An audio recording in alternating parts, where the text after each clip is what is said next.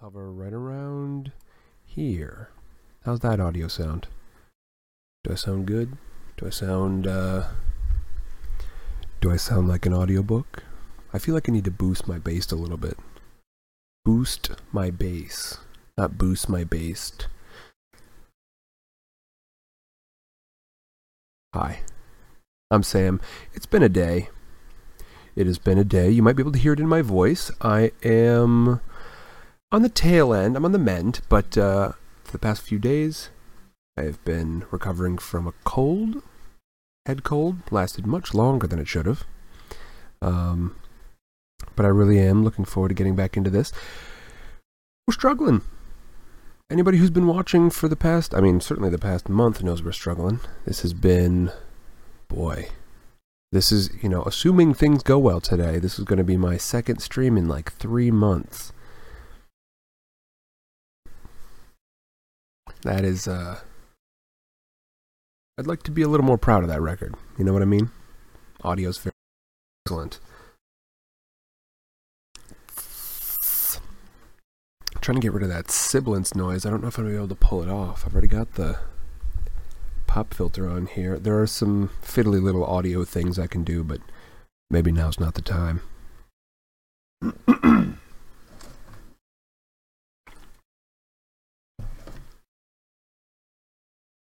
I just had some tea with honey in it, which is excellent for sore throat things, not great for voice things.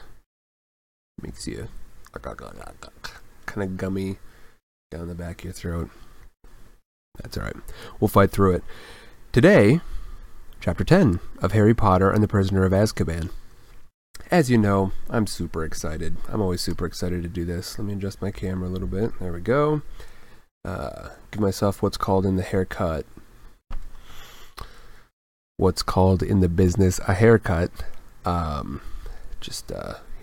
Pull off a little bit of the top of my head. It makes it so that you feel maybe a little closer. I don't know. That's an industry thing. I don't know if it applies here. Does it apply here? Is that a thing? Do you feel closer to me when it's like this as opposed to like this? People apparently, there's something about that little space above the head that makes people feel weird. I don't know what that even means. All right. We're going to no haircut because I think it feels weirder with the haircut. Just look at my unruly beard. It's a day. That's all right. Okay, so, as usual, we're going to do number 1. Give you my spiel. This is Sidecar Stories. We're reading through Harry Potter. That's about all you need to know right now. If you've got any thoughts, questions, concerns, things you want to know about what's been happening recently because you don't remember, because my technology hasn't allowed me to stream as much as I want to, so it's been weeks and weeks and weeks since the last thing you saw, go ahead and put it in chat. New characters you want to talk about, anything like that, go ahead and put it in chat. We'll talk about it. Either I'll find a place to pause during the chapter, or I will wait and we can talk about it when we get to a good stopping point. Number 2, review. We're going to go over what happened on last week's stream. Just one chapter last week, and it's also going to be just one chapter this week. Last week was because if we added these 2 chapters together, it would have been stupid long. This week is because it's the long chapter. Last week's chapter was like normal for a chapter.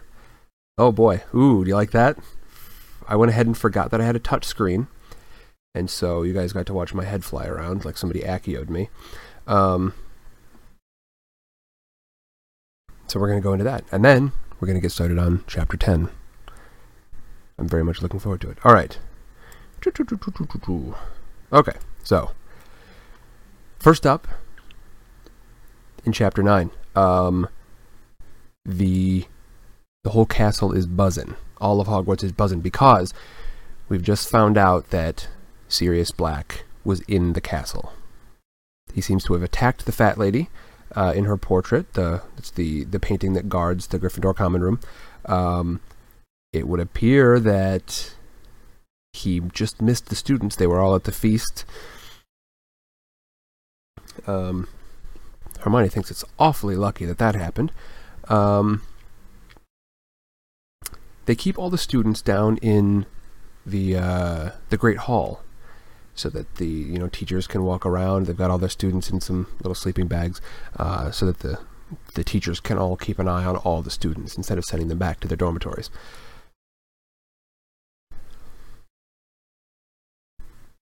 Hi, Luke. Welcome to the stream.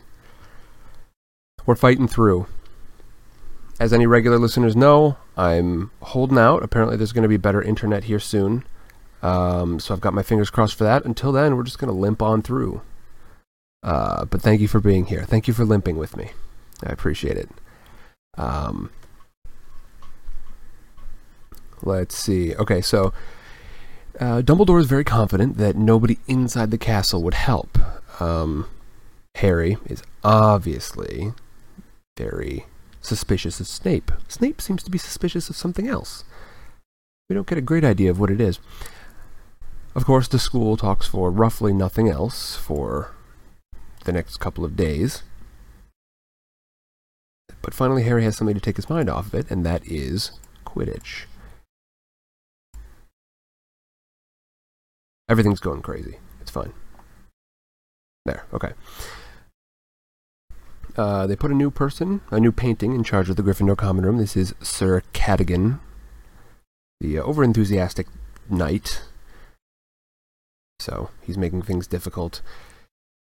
Professor McGonagall actually wants to pull Harry out of Quidditch for the time being because she fears that he's going to be too exposed to, maybe Sirius Black might try to get at him while he's playing Quidditch. Harry fights it and agrees to let him continue to practice as long as there's a teacher present. Malfoy's still faking his arm injury from the hippogriff during Hagrid's class, just basically trying to make Hagrid miserable. And then we have a Quidditch match. Now, this is an important one. It's against Slytherin, and they've been practicing, they've been scrimmaging, they've been working their game so that they can defeat Slytherin. All of a sudden, the day of the match, Slytherin cancels. They're going to be up against someone else instead. They've got I got that a little bit out of order. They had an interesting class where Snape has to sub in for Lupin because Lupin isn't feeling well. Harry is, of course, immediately suspicious and loses a couple of points expressing his suspicion to Snape. A couple of points for the house gone there. Snape has them write an essay on werewolves. He basically, trying to troll the class by skipping all the way to the end of the book that they are, toward the front of, and insisting that they go to something like werewolves that they haven't studied yet. But, he makes the whole class about that, essentially. Harry doesn't have a lot of time to think about it. The day of the match. The wind is blowing hard. It's a storm. It's a crazy storm. One of the worst they've seen. Suddenly, of course, like I said, they realize they're not going to be against Slytherin. They're going to be against Hufflepuff. It's a tough match. Hufflepuffs are no pushovers on the Quidditch field. And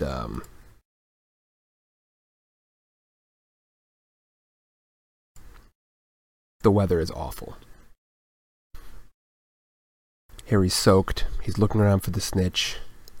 All of their strategies that they've been working on to help them defeat Slytherin are worthless now because they're against a different team.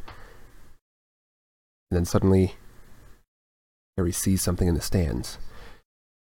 A lightning strike illuminates an enormous shaggy black dog. It's in the stands. It's watching him play Quidditch. Very strange. Just holding still. He only gets a glimpse of it, then it disappears.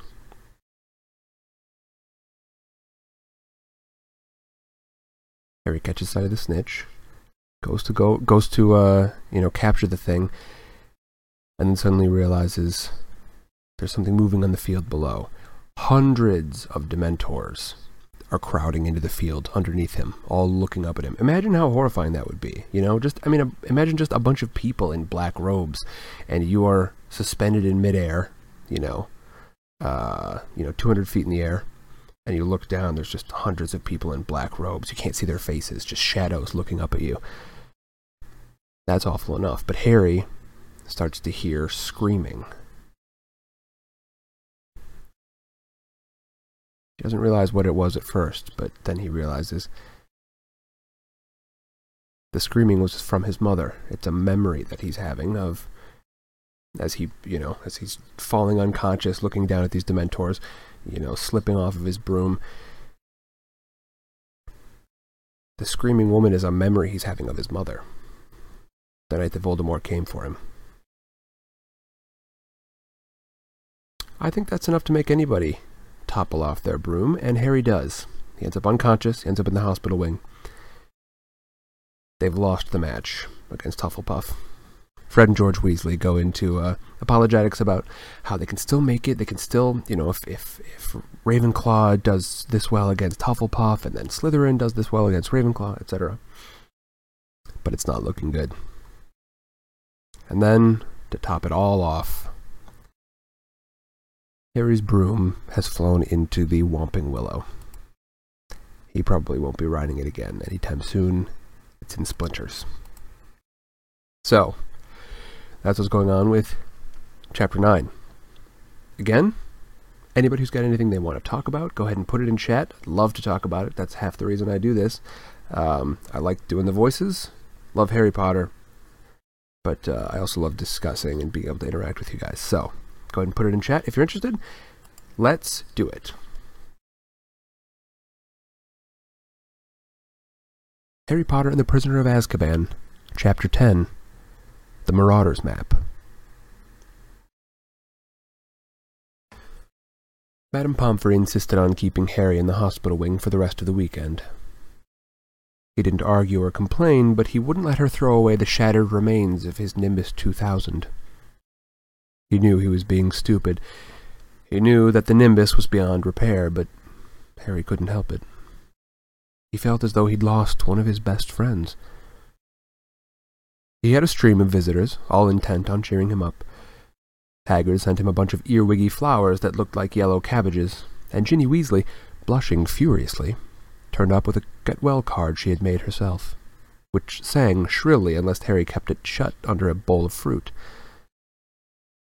The Gryffindor Quidditch team visited again on Sunday morning, this time accompanied by Wood, who told Harry, in a hollow, dead sort of voice, that he didn't blame him in the slightest. Ron and Hermione left Harry's bedside only at night. But nothing anyone said or did could make Harry feel any better, because they knew only half of what was troubling him. He hadn't told anyone about the Grim, not even Ron and Hermione, because he knew Ron would panic and Hermione would scoff. The fact remained, however, that he had now appeared twice. That he had now seen it twice, and both appearances had been followed by near-fatal accident.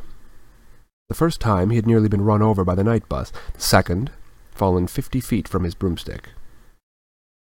Was the Grim going to haunt him until he actually died? Was he going to spend the rest of his life looking over his shoulder for the beast? And then there were the Dementors. Harry felt sick and humiliated every time he thought of them. Everyone said the Dementors were horrible, but no one else seemed to collapse every time they went near one. No one else heard echoes in their head of their dying parents. Because Harry knew who that screaming voice belonged to now. He had heard her words, heard them over and over again during the night hours in the hospital wing, while he lay awake, staring at the strips of moonlight on the ceiling.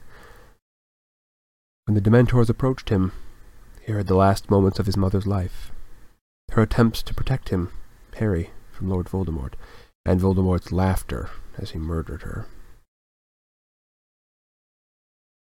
Harry dozed fitfully, sinking into dreams full of clammy, rotted hands and petrified pleading, jerking awake to dwell again on his mother's voice.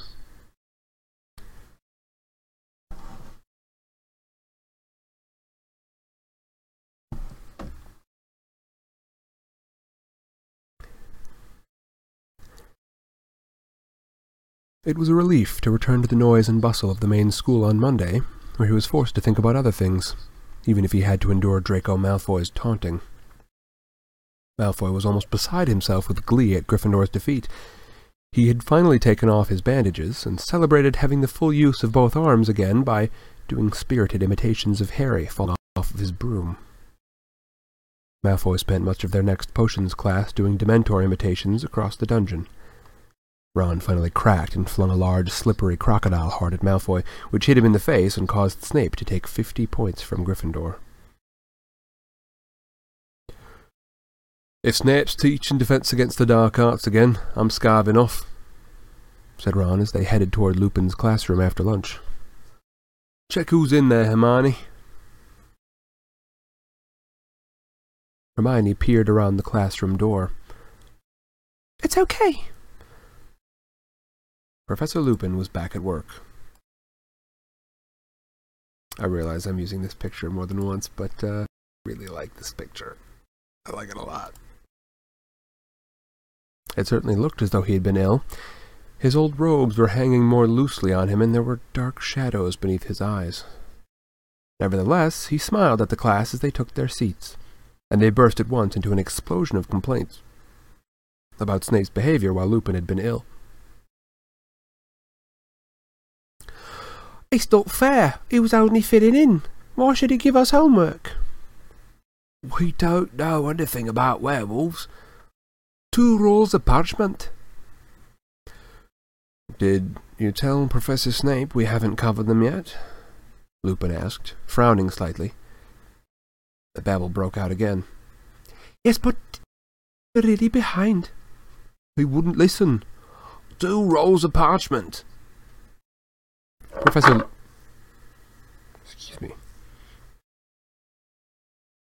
Professor Lupin smiled at the look of indignation on every face.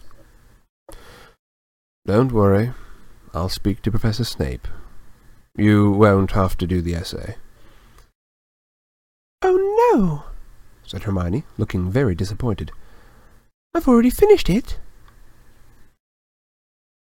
They had a very enjoyable lesson. Professor Lupin had brought along a glass box containing a hinky-punk, a little one-legged creature who looked as though he were made of wisps of smoke, rather frail and harmless-looking. "Lures travellers into bogs," said Professor Lupin as they took notes. "You notice the lantern dangling from his hand? Hops ahead. People follow the light, and then..." The hinky-punk made a horrible squelching noise against the glass. When the bell rang, everyone gathered up their things and headed for the door, Harry among them, but... "Wait a moment, Harry," Lupin called. "I'd like a word." Harry doubled back and watched Professor Lupin covering the hinky-punk's box with a cloth. "I heard about the match," said Lupin, turning back to his desk and starting to pile books into his briefcase. "I'm sorry about your broomstick. Is there any chance of fixing it?" "No," said Harry. "The tree smashed it to bits." Lupin sighed. "They planted the Whomping Willow the same year that I arrived at Hogwarts. People used to play a game, trying to get near enough to touch the trunk. In the end, a boy called Davy Gudgeon nearly lost an eye. We were forbidden to go near it. No broomstick would have stood a chance." "Did you hear about the Dementors too?" said Harry with difficulty. Lupin looked at him quickly. "Yes, I did. I don't think any of us have seen Professor Dumbledore that angry. They've been growing restless for some time, furious at his refusal to let them inside the grounds. I suppose they were the reason that you fell?" "Yes," said Harry. He hesitated, and then the question he had to ask burst from him before he could stop himself. "Why? Why do they affect me like that? Am I just—" "It has nothing to do with weakness," said Professor Lupin sharply, as though he had read Harry's mind. The Dementors affect you worse than others because there are horrors in your past that others have. A ray of wintry sunlight fell across the classroom, illuminating Lupin's grey hairs and the lines on his young face. Dementors are among the foulest creatures that walk this earth. They infest the darkness, the filthiest places. They glory in decay and despair. They drain peace, hope, and happiness out of the air around them. Even Muggles feel their presence, though they can't see them. Get too near a Dementor, and every good feeling, every happy memory will be sucked out of you. If it can, the Dementor will feed on you long enough to reduce you to something like itself, soulless and evil. You'll be left with nothing but the worst experiences of your life, and the worst that happened to you, Harry, is enough to make anyone fall off their broom.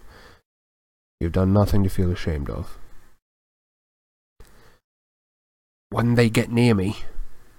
Harry stared at Lupin's desk, his throat tight. I can hear Voldemort murdering my mum. Lupin made a sudden motion with his arm as though to grip Harry's shoulder, but thought better of it. There was a moment's silence, then... Why did they have to come to the match? Said Harry bitterly. They're getting hungry, said Lupin coolly, shutting his briefcase with a snap. Dumbledore won't let them into the school, so their supply of human prey has dried up. I don't think they could resist the large crowd around the Quidditch field. All that excitement, emotions running high. It was their idea of a feast. Azkaban must be terrible, Harry muttered. Lupin nodded grimly. The fortress is set on a tiny island, way out to sea, but they don't need walls and water to keep their prisoners in, not when they're all trapped inside their own heads, incapable of a single cheerful thought. Most of them go mad within weeks.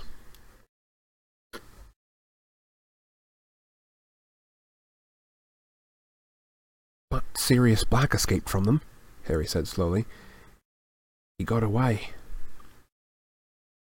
Lupin's briefcase slipped from the desk. He had to stoop quickly to catch it. Yes, he said, straightening up. Black must have found a way to fight them. I wouldn't have believed it possible. Dementors are supposed to drain a wizard of his powers if he's left with them too long. You made that Dementor on the train back off, said Harry suddenly. There are certain defences one can use, said Lupin. Well, there is only one Dementor on the train. The more there are, the more difficult it becomes to resist. What defences? Said Harry at once. Can you teach me? I don't pretend to be an expert at fighting Dementors, Harry. Quite the contrary. But if the Dementors come to another Quidditch match, I need to be able to fight them. Lupin looked into Harry's determined face, hesitated, then said, Well, all right. I'll try to help, but I'll have to wait until next term, I'm afraid. I've got a lot to do before the holidays. I chose a very inconvenient time to fall ill.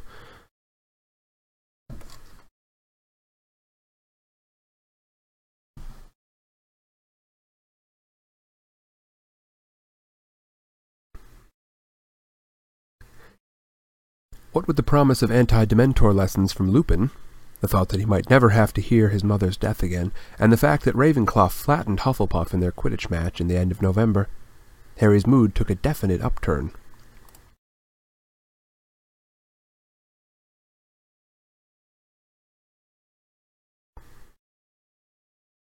Gryffindor were not out of the running after all, although they could not afford to lose another match. Wood became repossessed of his manic energy, and worked his team as hard as ever in the chilly haze of rain that persisted into November. Harry saw no hint of a Dementor within the grounds. Dumbledore's anger seemed to be keeping them at their stations at the entrances. 2 weeks before the end of the term, the sky suddenly lightened to a dazzling opaline white, and the muddy grounds were revealed one morning covered in glittering frost. Inside the castle there was a buzz of Christmas in the air. Professor Flitwick, the charms teacher, had already decorated his classroom with shimmering lights that turned out to be real fluttering fairies. The students were all happily discussing their plans for the holidays. Both Ron and Hermione had decided to remain at Hogwarts, and though Ron said it was because he couldn't stand 2 weeks with Percy, and Hermione insisted she needed to use the library, Harry wasn't fooled. They were doing it to keep him company, and he was very grateful. To everyone's delight except Harry's, there was to be another Hogsmeade trip on the very last weekend of the term. "We can all do our Christmas shopping there," said Hermione. Mum and Dad would really love those tooth-flossing string mints from Honeydukes. You guys may or may not remember, but Hermione's parents are both dentists. Resigned to the fact that he would be the only third year staying behind again, Harry borrowed a copy of Witch Broomstick from Wood and decided to spend the day reading up on the different makes. He had been riding one of the school brooms at team practice, an ancient shooting star, which is very slow and jerky. He definitely needed a new broom of his own. On the Saturday morning of the Hogsmeade trip, Harry bid goodbye to Ron and Hermione, who were wrapped in cloaks and scarves. They turned up the marble staircase alone and headed back toward the Gryffindor Tower. On the Saturday morning of the Hogsmeade trip, Harry bid goodbye to Ron and Hermione, who were wrapped in cloaks and scarves, then turned up the marble staircase alone and headed back toward the Gryffindor Tower. Snow had started to fall outside the windows, and the castle was very still and quiet. "Psst, Harry." He turned, halfway along the third-floor corridor, to see Fred and George peering out at him from behind a statue of a humpbacked, one-eyed witch. "What are you doing?" said Harry curiously. "How come you're not going to Hogsmeade?" "I've come to give you a bit of festive cheer before we go," said Fred with a mysterious wink. "Come in here." He nodded toward an empty classroom to the left of the one-eyed statue. Harry followed Fred and George inside. George closed the door quietly and then turned, beaming, to look at Harry. "Early Christmas present for you, Harry," he said. Fred pulled something from inside of his cloak with a flourish and laid it on one of the desks. It was a large, square, very worn piece of parchment with nothing written inside it. It was a large, square, very worn piece of parchment with nothing written on it. Harry, suspecting one of Fred and George's jokes, stared at it. "What is that supposed to be?" "This, Harry? This is the secret to our success," said George, patting the parchment fondly. "It's a wrench giving it to you," said Fred. "But we decided last night your need's greater than ours. Anyway, we know it by heart," said George. "We bequeath it to you. We don't really need it anymore." "And what do I need with a bit of old parchment?" said Harry. "A bit of old parchment," said Fred, closing his eyes with a grimace as though Harry had mortally offended him. "Explain, George." "Well, when we were here first year, Harry, young, carefree and innocent." Harry snorted. He doubted whether Fred and George had ever been innocent. "Well, more innocent than we are now. We got into a spot of bother with Filch. We let off a dong bomb in the corridor and it upset him for some reason. So he hauled us off to his office and started making threats to us as usual. Detention, disembowelment. And we couldn't help noticing a drawer in one of his filing cabinets marked confiscated and highly dangerous. Don't tell me, said Harry, starting to grin. Well, what would you have done? Try that again. Well, what would you have done? Said Fred. George caused a diversion by dropping another dung bomb. I whipped the drawer open and grabbed this. It's not as bad as it sounds, you know, said George. We don't reckon Filch ever found out how to work it. He probably suspected what it was, though, or he wouldn't have confiscated it. And you know how to work it? Oh, yes, said Fred, smirking. This little beauty's taught us more than all the teachers in this school. You're winding me up, said Harry, looking at the ragged old bit of parchment. Oh, are we? Said George. He took out his wand, touched the parchment lightly, and said, I solemnly swear that I am up to no good. And at once, thin ink lines began to spread like a spider's web from the point that George's wand had touched. They joined each other. They crisscrossed. They fanned into every corner of the parchment. Then words began to blossom across the top. Great curly green words that proclaimed,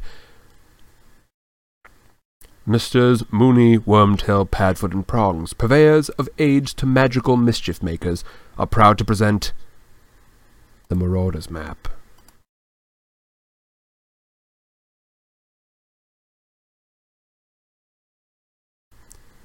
It was a map showing every detail of Hogwarts Castle and the grounds. But the truly remarkable thing were the tiny ink dots moving around it, each labeled with a name in minuscule writing. Astounded, Harry bent over it. A labeled dot on the top left corner showed that Professor Dumbledore was pacing his study. The caretaker's cat, Mrs. Norris, was prowling the second floor, and Peeves the poltergeist was currently bouncing around the trophy room. And as Harry's eyes traveled up and down the familiar corridors, he noticed something else. This map showed a set of passages he had never entered, and many of them seemed to lead right into Hogsmeade, said Fred, tracing one of them with his finger. There are 7 of them in all. Now, Filch knows about these 4. He pointed them out. But we're sure that we are the only ones who know about these. Don't bother with the one behind the mirror on the 4th floor. We used it last winter, but it's caved in, completely blocked. And we don't reckon anyone's used this one. We don't reckon anyone's used this one before, 'cause the Whomping Willow's planted right over the entrance. But this one here, this one leads right into the cellar of Honeydukes. We've used it loads of times, and as you might have noticed, the entrance is right outside this room, through that one-eyed old crone's hump. Mooney, Wormtail, Padfoot, and Prongs, sighed George, patting the heading of the map. We owe them so much. Noble men, working tirelessly to help the nation of lawbreakers, said Fred solemnly. Right, said George briskly. Don't forget to wipe it after you've used it, or anyone can read it, Fred said warningly. Just tap it again and say, mischief managed, and it'll go blank. So, young Harry, said Fred, in an uncanny impersonation of Percy. Oh boy, that's a sentence. In an uncanny impersonation of Percy.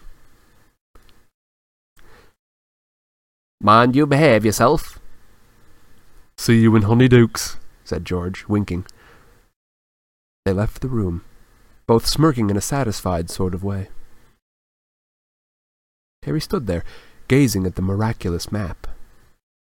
He watched the tiny ink Mrs. Norris turn left and pause to sniff at something on the floor. If Filch really didn't know, he wouldn't have to pass the Dementors at all. But even as he stood there, flooded with excitement, something Harry had once heard Mr. Weasley say came floating out of his memory.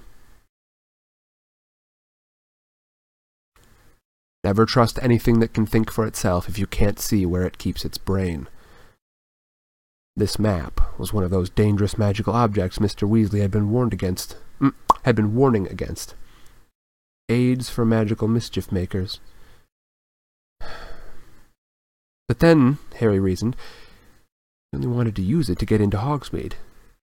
It wasn't as though he was trying to steal anything or attack anyone, and Fred and George had been using it without anything horrible happening. Harry traced the secret passage to Honeyduke's with his finger. Then, quite suddenly, as though following orders, he rolled up the map, stuffed it inside his robes, and hurried to the door of the classroom. He opened it a couple of inches. There was no one outside. Very carefully, he edged out of the room and behind the statue of the one-eyed witch.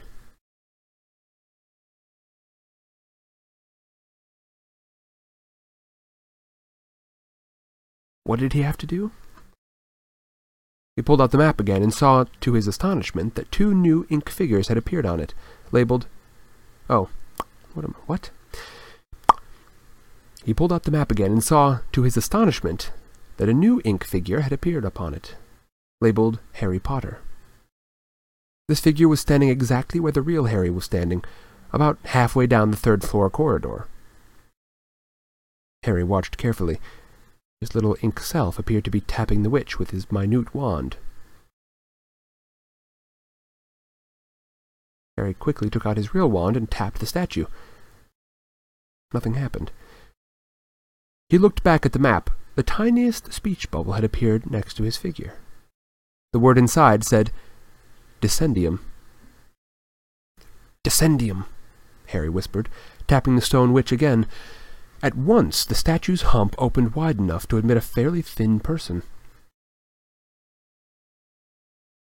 Harry glanced quickly up and down the corridor, then tucked the map away again, hoisted himself into the hole head first, and pushed himself forward. He slid a considerable way down what felt like solid stone, then landed on cold, damp earth. He stood up, looking around. It was pitch dark. He held up his wand, muttered, Lumos, and saw that he was in a very narrow, low, earthy passage. He raised the map, tapped it with the tip of his wand, and muttered, Mischief managed. The map went blank at once. He folded it carefully, tucked it inside his robes, and then, heart beating fast, both excited and apprehensive, he set off. The passage twisted and turned, more like the burrow of a giant rabbit than anything else. Harry hurried along it, stumbling now and then on the uneven floor, holding his wand out in front of him. It took ages, but Harry had the thought of Honeydukes to sustain him. After what felt like an hour, the passage began to rise. Panting, Harry sped up, his face hot, his feet very cold. 10 minutes later, he came to the foot of some worn stone steps, which rose out of sight above him. Careful not to make any noise, Harry began to climb. 100 steps. 200 steps. He lost count as he climbed, watching his feet. Then, without warning, his head hit something hard. It seemed to be a trapdoor. Harry stood there, massaging the top of his head, listening. He couldn't hear any sounds above him. Very slowly, he pushed the trapdoor open and peered over the ledge. He was in a cellar, which was full of wooden crates and boxes. Harry climbed out of the trapdoor and replaced it. It blended so perfectly with the dusty floor that it was almost impossible to tell what was there. Harry crept slowly toward the wooden staircase that led upstairs. Now he could definitely hear voices, not to mention the tinkle of a bell and the opening and shutting of a door. Wondering what he ought to do, he suddenly heard a door open much closer at hand. Somebody was about to come downstairs. "And get another box of jelly slugs, dear. They've nearly cleaned us out," said a woman's voice. A pair of feet was coming down the staircase. Harry leapt behind an enormous crate and waited for the footsteps to pass. He heard the man shifting boxes against the opposite wall. He might not get another chance. Quickly and silently, Harry dodged out from his hiding place and climbed the stairs. Looking back, he saw an enormous backside, shiny bald head buried in a box. he found himself behind the counter of Honeydukes. Oh, excuse me. Harry reached the door at the top of the stairs, slipped through it, and found himself behind the counter of Honeydukes. He ducked, crept sideways, and then straightened up.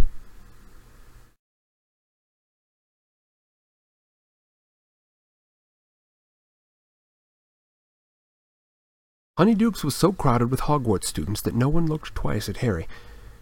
He edged among them, looking around, and suppressed a laugh as he imagined the look that would spread over Dudley's piggy face if he could see where Harry was now. There were shelves upon shelves of the most succulent-looking sweets imaginable. Creamy chunks of nougat, shimmering pink squares of coconut ice, fat honey-colored toffees, hundreds of different kinds of chocolate in neat rows. There was a large barrel of every flavor beans, and another of fizzing whiz-bees, the levitating sherbet balls that Ron had mentioned. Along yet another wall were special effects sweets. Droople's best blowing gum, which filled a room with bluebell-colored bubbles that refused to pop for days. The strange, splintery, tooth-flossing string mints. Tiny black pepper imps. Breathe fire for your friends. Ice mice. Hear your teeth chatter and squeak. Peppermint creams shaped like toads. Hop realistically in your stomach. Fragile sugar-spun quills and exploding bonbons. Harry squeezed himself through a crowd of sixth-years and saw a sign hanging in the furthest corner of the shop. Unusual tastes. Ron and Hermione were standing underneath it, examining a tray of blood-flavored lollipops. Harry sneaked up behind them. "Oh, no, Harry won't want one of those. They're for vampires, I expect," Hermione was saying. What about these?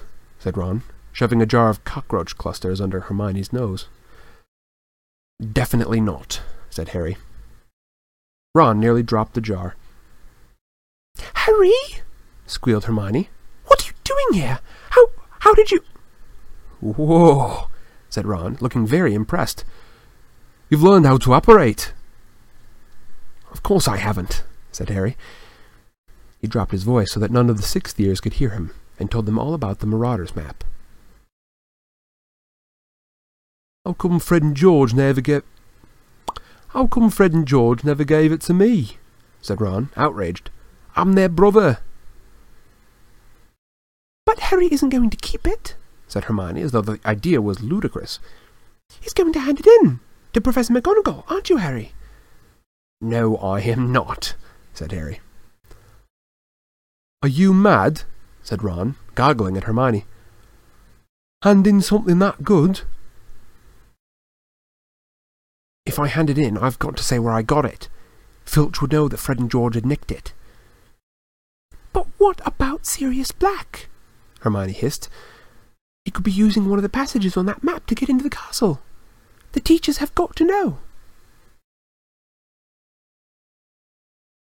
He can't be getting in through a passage, said Harry quickly. There are 7 secret tunnels on the map, right? Fred and George reckon Filch already knows about 4 of them. And of the other 3, one of them's caved in so that no one can get through it. One of them's got to the whomping willow planted over the entrance so you can't get out of it. And the one I just came through, well, it's really hard to see the entrance down in the cellar, so unless he knew that it was there... Harry hesitated. What if Black did know the passage was there? Ron, however, cleared his throat significantly and pointed to a notice pasted on the inside of the sweet shop door. By order of the Ministry of Magic, customers are reminded that until further notice, Dementors will be patrolling the streets of Hogsmeade every night after sundown. This measure has been put in place for the safety of Hogsmeade residents and will be lifted upon the recapture of Sirius Black. It is therefore advisable that you complete your shopping well before nightfall. Merry Christmas. See? Said Ron quietly. I'd like to see Black try and break into Honeydukes with Dementors swarming all over the place. Anyway, Hermione, the Honeydukes owners would hear the break-in, wouldn't they? They live over the shop. Yes, but... Hermione seemed to be struggling to find another problem. Look, Harry still shouldn't be coming into Hogsmeade. He hasn't got a signed form. If anyone finds out, he'll be in so much trouble. And it's not nightfall yet. What if Sirius Black turns up today? Now! You'd have a job spotting Harry in this, said Ron, nodding through the mullioned windows at the thick, swirling snow. Come on, Hermione. It's Christmas. Harry deserves a break.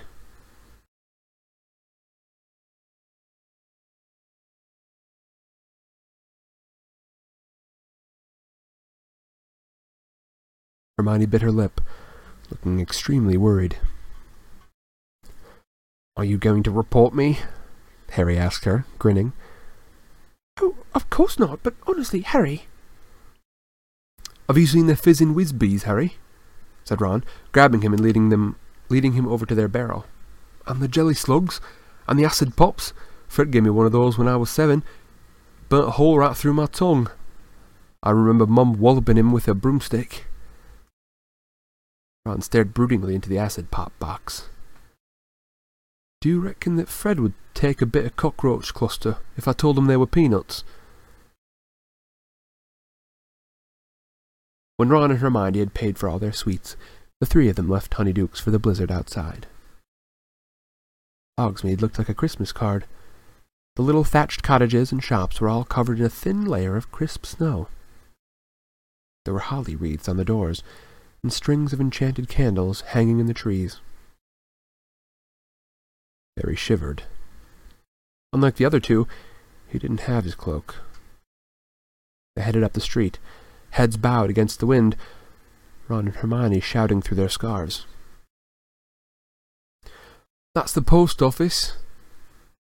Zunkle's is up there. We could go up to the Shrieking Shack. I'll tell you what, said Ron, his teeth chattering. Shall we go for a butterbeer and the 3 broomsticks? Harry was more than willing. The wind was fierce and his hands were freezing, so they crossed the road, and in a few minutes they were entering the tiny inn. It was extremely crowded, noisy, warm, and smoky. A curvy sort of woman with a pretty face was serving a bunch of rowdy warlocks up at the bar. That's Madame Rose Murta, said Ron. I'll get the drinks, shall I? He added, going slightly red. Harry and Hermione made their way to the back of the room, where there was a small vacant table between the window and a handsome Christmas tree, which stood next to the fireplace. Ron came back 5 minutes later, carrying 3 foaming tankards of hot butterbeer. Merry Christmas, he said happily, raising his tankard. Harry drank deeply. It was the most delicious thing he'd ever tasted and seemed to heat every bit of him from the inside. A sudden breeze ruffled his hair. The door of the 3 broomsticks had opened again. Harry looked over the rim of his tankard and choked. Professors McGonagall and Flitwick had just entered the pub with a flurry of snowflakes, shortly followed by Hagrid, who was deep in conversation with a portly man in a lime-green bowler hat and pinstriped cloak. Cornelius Fudge, Minister of Magic.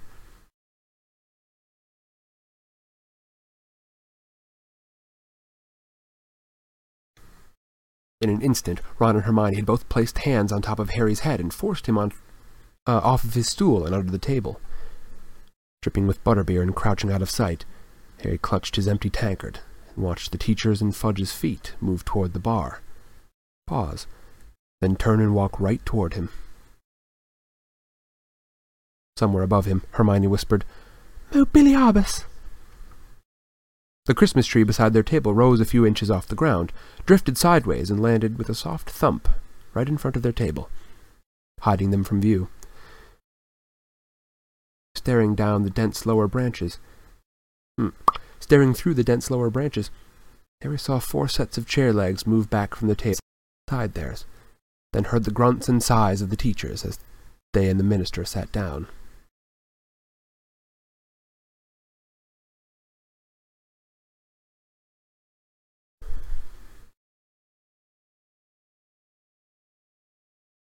Next, he saw another pair of feet, wearing sparkly turquoise high heels, and heard a woman's voice.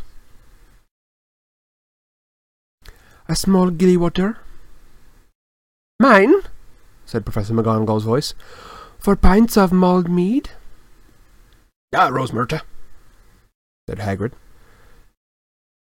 Just to be clear, I also have no idea what that is. It's just T-A. Ta, Rosemerta, said Hagrid. Cherry syrup and soda with ice and umbrella? Said Professor Flitwick, smacking his lips. So you'll be the red currant rum, Minister?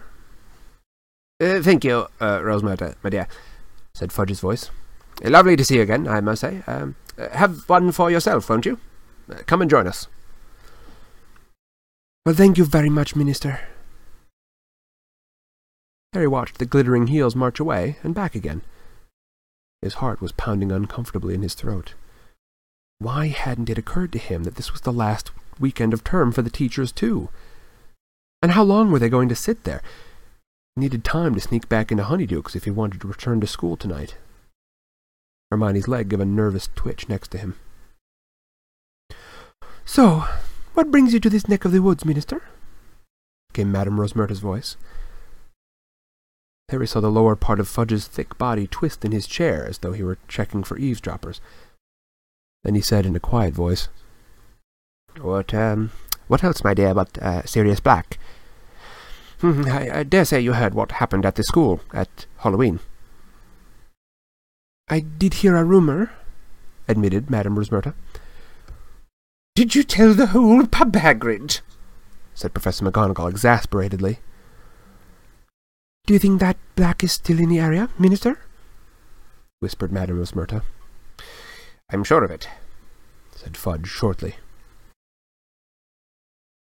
You know that the Dementors have searched my pub twice, said Madame Rosemerta, a slight edge to her voice. Scared all of my customers away. It is very bad for business, Minister. Rosemerta, my dear, I don't like them. I don't like them any more than you do, said Fudge uncomfortably. A necessary precaution. Unfortunate, but there you are. I've just met with some of them. They're in a fury against Dumbledore. He won't let them inside the castle grounds. I should think not, said Professor McGonagall sharply. How are we supposed to teach with those horrors floating around? Hear, hear, squeaked tiny Professor Flitwick, whose feet were dangling a foot from the ground. All the same, demurred Fudge, they are here to protect you all from something much worse. We all know what Black is capable of.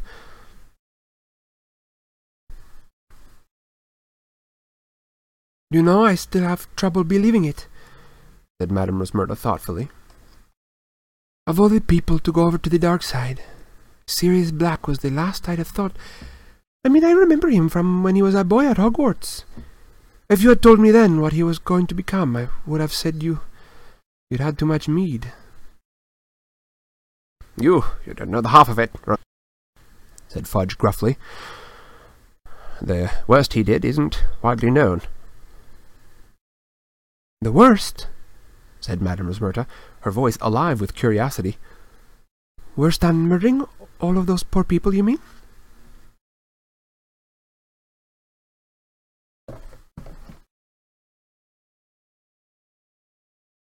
This is the conversation I wish I was acting out when I wasn't sick.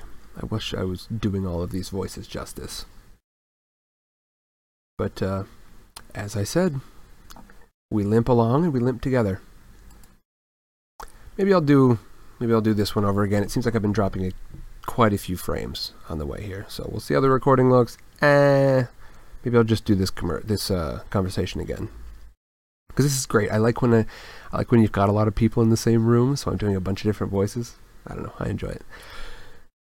But yeah, like I said, I'm dropping frames all over the place. It's barely holding on, but I might have to do this chapter again. Maybe when I'm not sick. It wouldn't be the most terrible thing, that's all I'm saying, you know? You know, that's all I'm saying.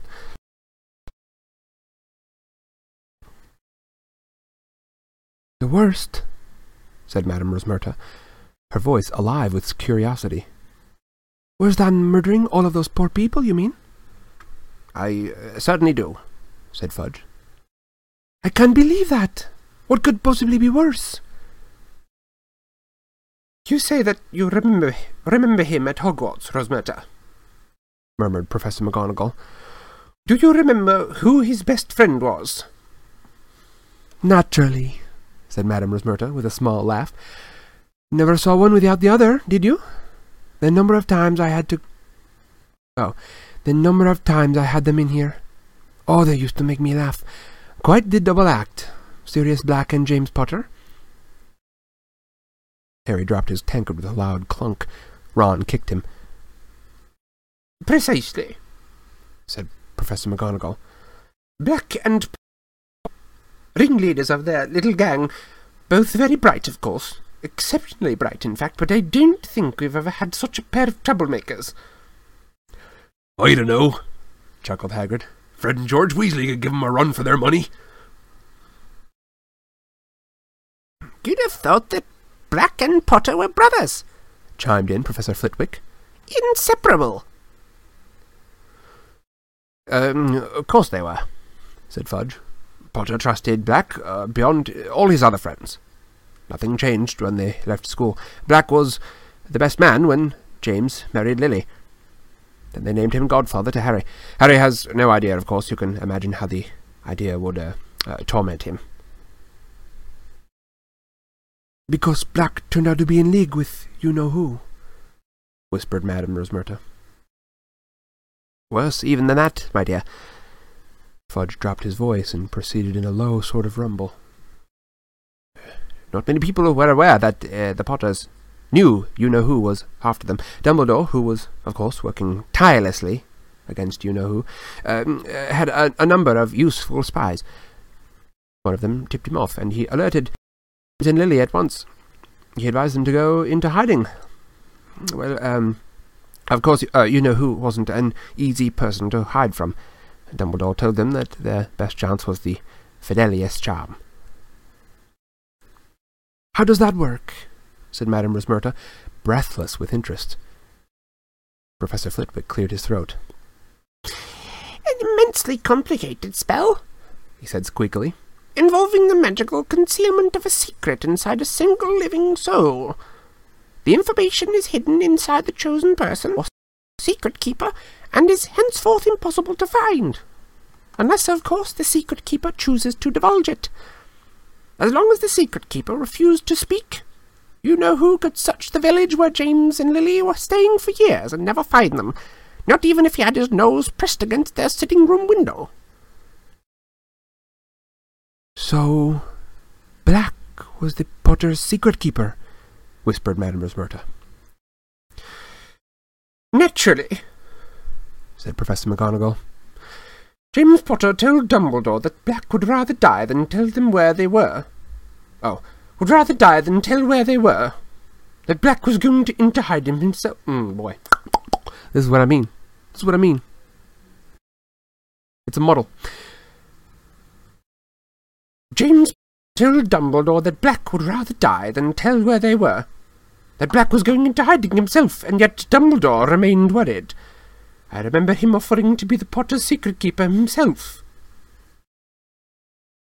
He suspected Black? Gasped Madame Rosmerta. He was sure that somebody close to the Potters had been keeping you-know-who informed of their movements, said Professor McGonagall darkly. Indeed, he had suspected for some time that someone on our side had turned traitor, and was passing a lot of information to you-know-who.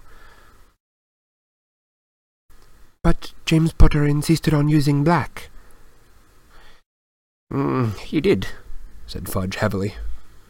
And then, barely a week after the Fidelius charm had been performed, Black betrayed them, breathed Madame Rosmerta. He did indeed. Black was tired of his double agent role. He was already declaring his... He was ready to declare his support openly for you-know-who, and he seems to have planned this for the moment of the Potter's death. But, as we all know, you-know-who met his downfall in little Harry Potter. Powers gone, horribly weakened, he fled. And this left Black in a very nasty position indeed. His master had fallen at the very moment when he, Black, who had shown his true colours as a traitor.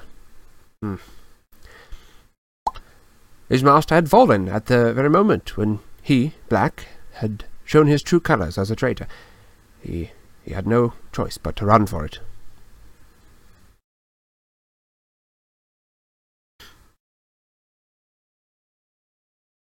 Filthy, stinking turncoat, Hagrid said, so loudly that half the bar went quiet. "Shh!" said Professor McGonagall. "I met him," growled Hagrid. "I must have been the last to see him before he killed all them people. It was me what rescued Harry from Lily and James's house after they was killed. Just got him out of the ruin, poor little thing, with a great slash across his forehead, and his parents dead, and Sirius Black turns up on that flying motorbike he used to ride. Never occurred to me what he was doing there. I didn't know he'd been Lily and James's secret keeper.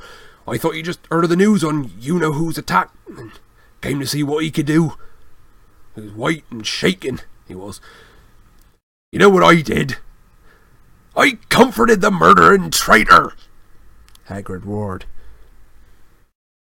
"Hagrid, please," said Professor McGonagall. "Keep your voice down." How was I supposed to know he wasn't upset about Lily and James? It was you-know-who he cared about. Then he says, "Give Harry to me, Hagrid. I'm his godfather. I'll look after him." But I had my orders from Dumbledore. Black, no. Dumbledore said Harry was to go to his aunt and uncle. Black argued, but in the end he gave in. Told me to take his motorbike to get Harry there. "I won't need it anymore," he says.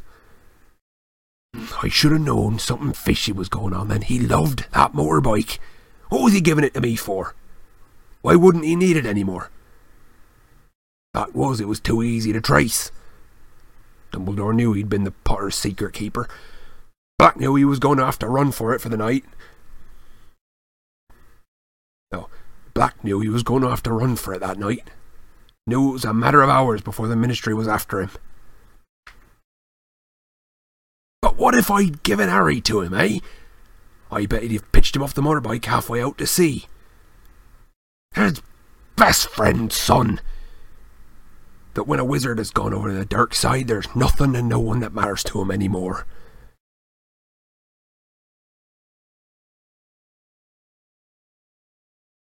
A long silence followed Hagrid's story. Then Madame Rosmerta said with some satisfaction, "But he didn't manage to disappear, did he? The Ministry of Magic caught up with him the next day." Alas, if only we had," said Fudge bitterly. "It was not we who found him, it was little Peter Pettigrew, one of the Potter's friends. Maddened by grief, no doubt, and knowing that Black had been the Potter's secret keeper, he went after Black himself." Pettigrew? That fat little boy who was always hanging around after them at Hogwarts? said Madame Rosmerta. "Hero-worshipped Black and Potter," said Professor McGonagall. "Never quite in their league. Talent-wise, I was often rather sharp with him. You can imagine how I regret that now."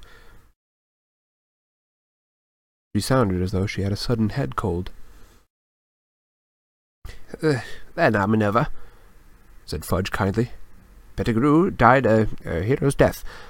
Eyewitnesses, muggles, of course, we wiped their memories later, told us how Pettigrew cornered Black.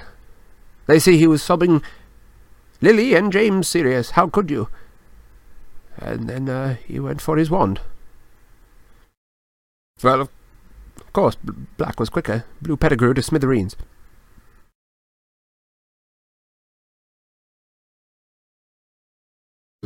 McGonagall blew her nose and said thickly, "Stupid boy. Foolish boy who was always hopeless at duelling. I should have left it to the Ministry." I tell you, if I'd have got to Black before little Pettigrew did, I wouldn't have messed around with wands. I'd have ripped him limb from limb." Hagrid growled. "You don't know what you're talking about, Hagrid," said Fudge sharply. Nobody but trained hit wizards from the magical law enforcement squad would have stood a chance against Black once he was cornered. I was a junior minister in the Department of Magical Catastrophes at the time, and I was one of the first on scene after Black murdered all those people. I will never forget it. I still dream about it, sometimes. A crater in the middle of the street, so deep it had cracked the sewer below. Bodies everywhere. Muggles screaming, and Black standing there, laughing, with what was left of Pettigrew in front of him. A heap of blood-stained robes and a few fragments. Fudge's voice stopped abruptly. There was the sound of 5 noses being blown. Oh, well, there you have it, Rosmerta, said Fudge thickly. Black was taken away by 12 members of the Magical Law Enforcement Squad, and Pettigrew received the Order of Merlin, first class, which I think was some comfort to his poor mother. Black has been in Azkaban ever since. Madame Rosmerta let out a long sigh.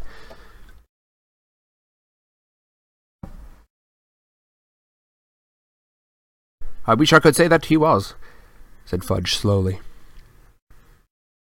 My version of Fudge doesn't say anything slowly. He just gets to the point slowly. I certainly believe his master's defeat unhinged him for a while. The murder of Pettigrew and all those muggles was the action of a cornered and desperate man, cruel, pointless. Yet I met Black on my last inspection of Azkaban. You know, most of the prisoners in there sit muttering to themselves in the dark. There's no sense in them, but I was shocked at how normal Black seemed. He spoke quite rationally to me. It was unnerving. You'd have thought he was merely bored. I asked if I had finished with my newspaper, cool as you please, and he said he missed doing the crossword. Yes, I was astounded at how little effect the Dementors seemed to be having on him. And he was one of the most heavily guarded in the place, you know, Dementors outside his door, day and night. But what do you think he has broken out to do?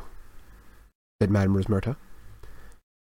Goodness gracious, Minister, he's not trying to rejoin you-know-who, is he? I dare say that is his eventual plan, said Fudge evasively.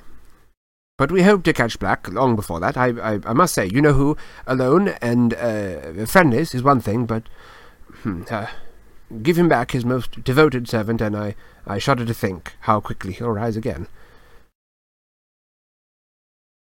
There was a small chink of glass on wood. Someone had set down their glass. You know, Cornelius, if you're dining with the headmaster, we'd better get back up to the castle, said Professor McGonagall. One by one, the pairs of feet in front of Harry took the weight of their owners once more. Hems of cloaks swung into sight, and Madame Rosmerta's glittering heels disappeared behind the bar. The door of the 3 broomsticks opened again. There was another flurry of snow, and the teachers had disappeared.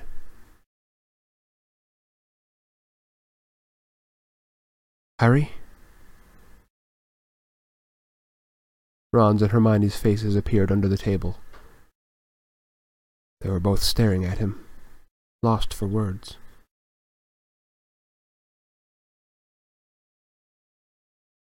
And that is the end of Chapter 10.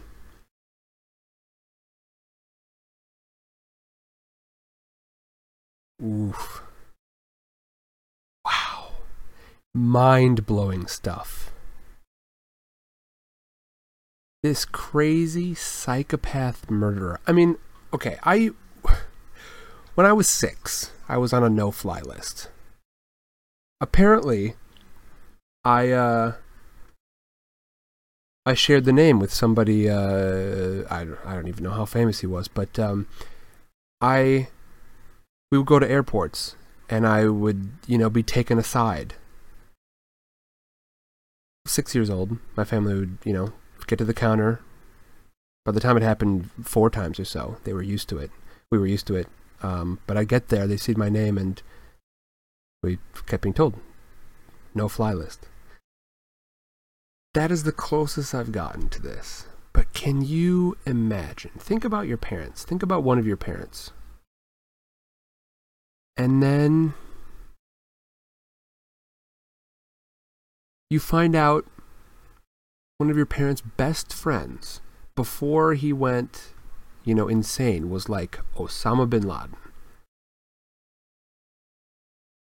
The biggest, the biggest, most hunted wizard in the whole world. Best friends with one of your parents, back before something changed.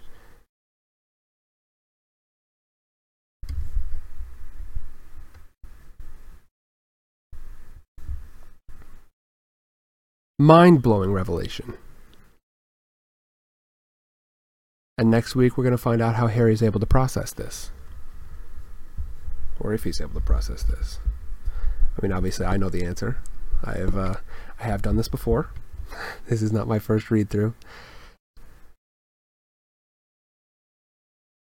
I almost wish that it was. I almost wish I could be experiencing this at the exact same time as you guys, but I do think it's better for me to know kind of what's coming, so I know what to talk about, what to not, talk too much about. I know how to inflect things properly. That's actually more important than I realized at first. Listening to audiobooks, I didn't realize how important it was to find those moments to inflect properly so you're not totally missing the point of something.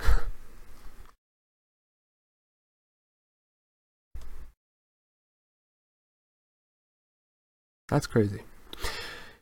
It's not just crazy, but think about your friends. I imagine that many people who are the friends of people who have been radicalized, people who have ended up joining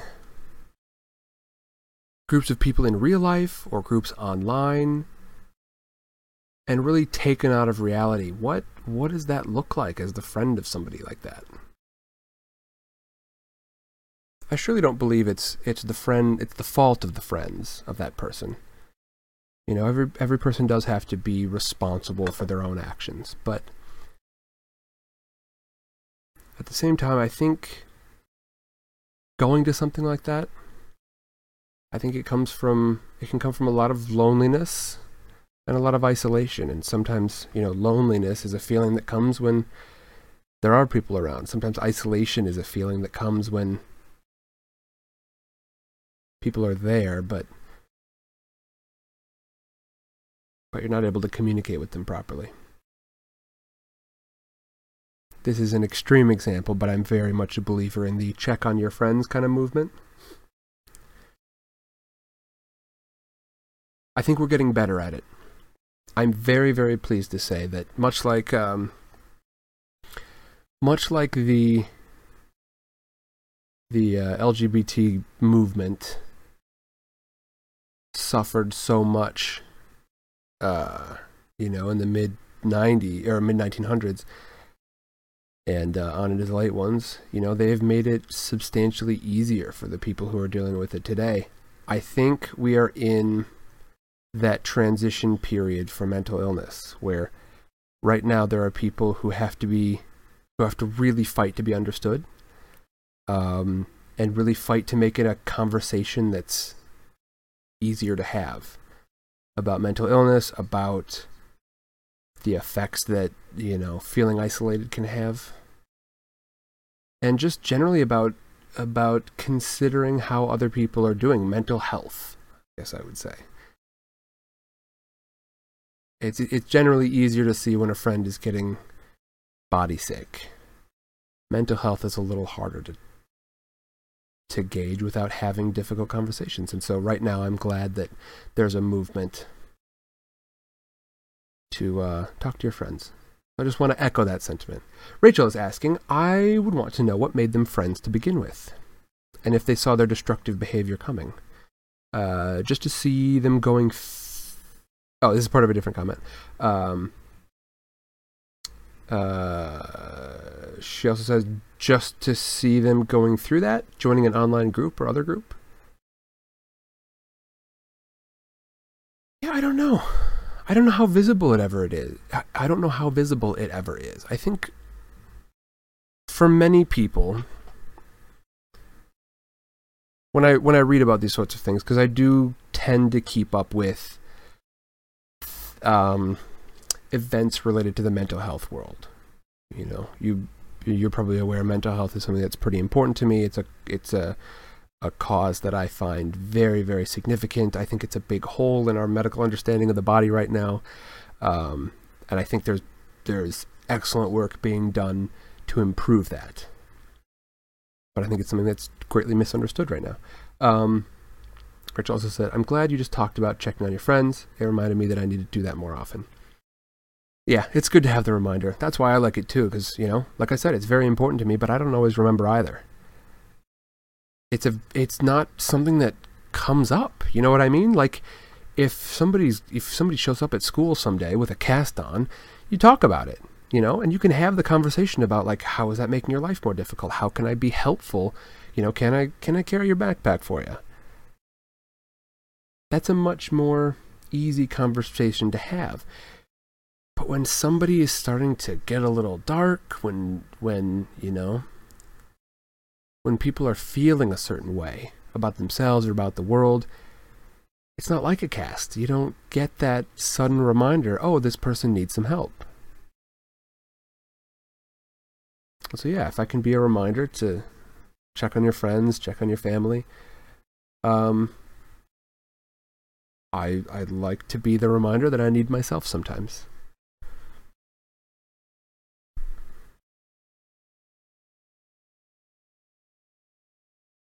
I think we're probably going to have this conversation again sometime later on in the stream, probably toward the end of this book, when it's not so spoilery. But there's I think definitely a conversation to be had, an extended conversation to be had about the depths of isolation that brings somebody to be vulnerable to groups like the Death Eaters, the followers of He Who Must Not Be Named. Is that a spoiler? I don't know if they've used the term Death Eater yet, so spoiler alert.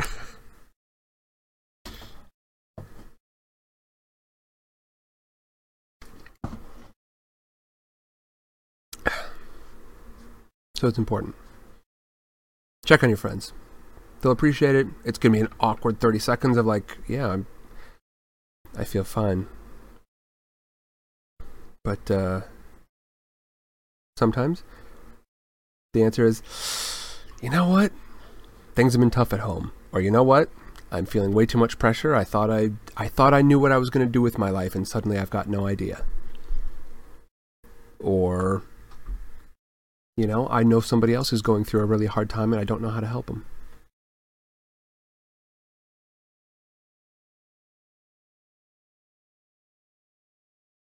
Especially when you're young, some of these things right now, they don't feel like things that you need to talk about. So, you know, somebody having a hard time might not just sort of open up about this sort of thing. Rachel says it didn't happen. I'm not sure what that's in reference to. I wish I didn't have to have the 20-second delay on, so I have to rewind 20 seconds exactly and figure out what that's related to. But yeah, I think... Oh, is it about the Death Eaters thing? About whether or not they're called Death Eaters yet?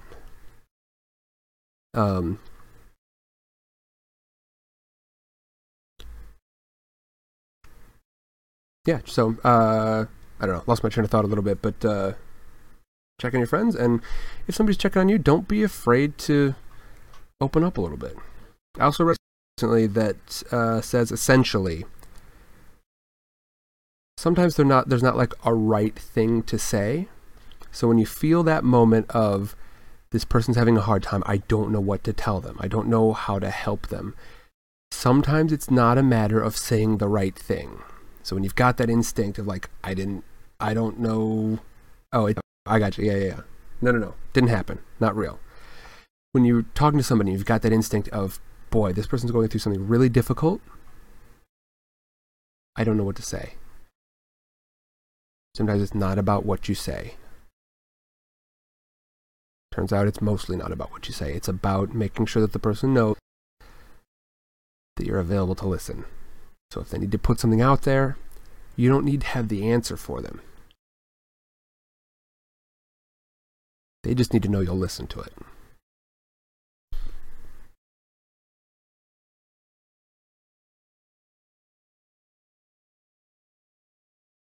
All right. That's the stream for this week. Seemed like it went okay. Some rough patches on the technical side. Some rough patches on the body health side. Got my throat fine, but being on the tail end of it, audibly, a little rough. I look forward to getting back into it next week. And like I said, who knows? Who knows when better internet will be at my disposal. But once it is, I look forward to having rip-roaring, high-fidelity, clean audio, excellent bitrate streams with you guys, where I can take down that 20-second delay. You know, I don't actually know how great the internet's going to be. I know it's going to be a significant step up in terms of numbers, but practically, when you're dealing with, you know, certain internet service providers, sometimes buying a bigger number of upload or download speed doesn't necessarily translate. So we'll see, but I have high hopes of smooth streams, no delay. You guys punch something into the chat. I'm right there with I was going to say an answer, but I can't say that I've got those often. But a response, that's what I've got for you. A response. You know what? What I've got for you is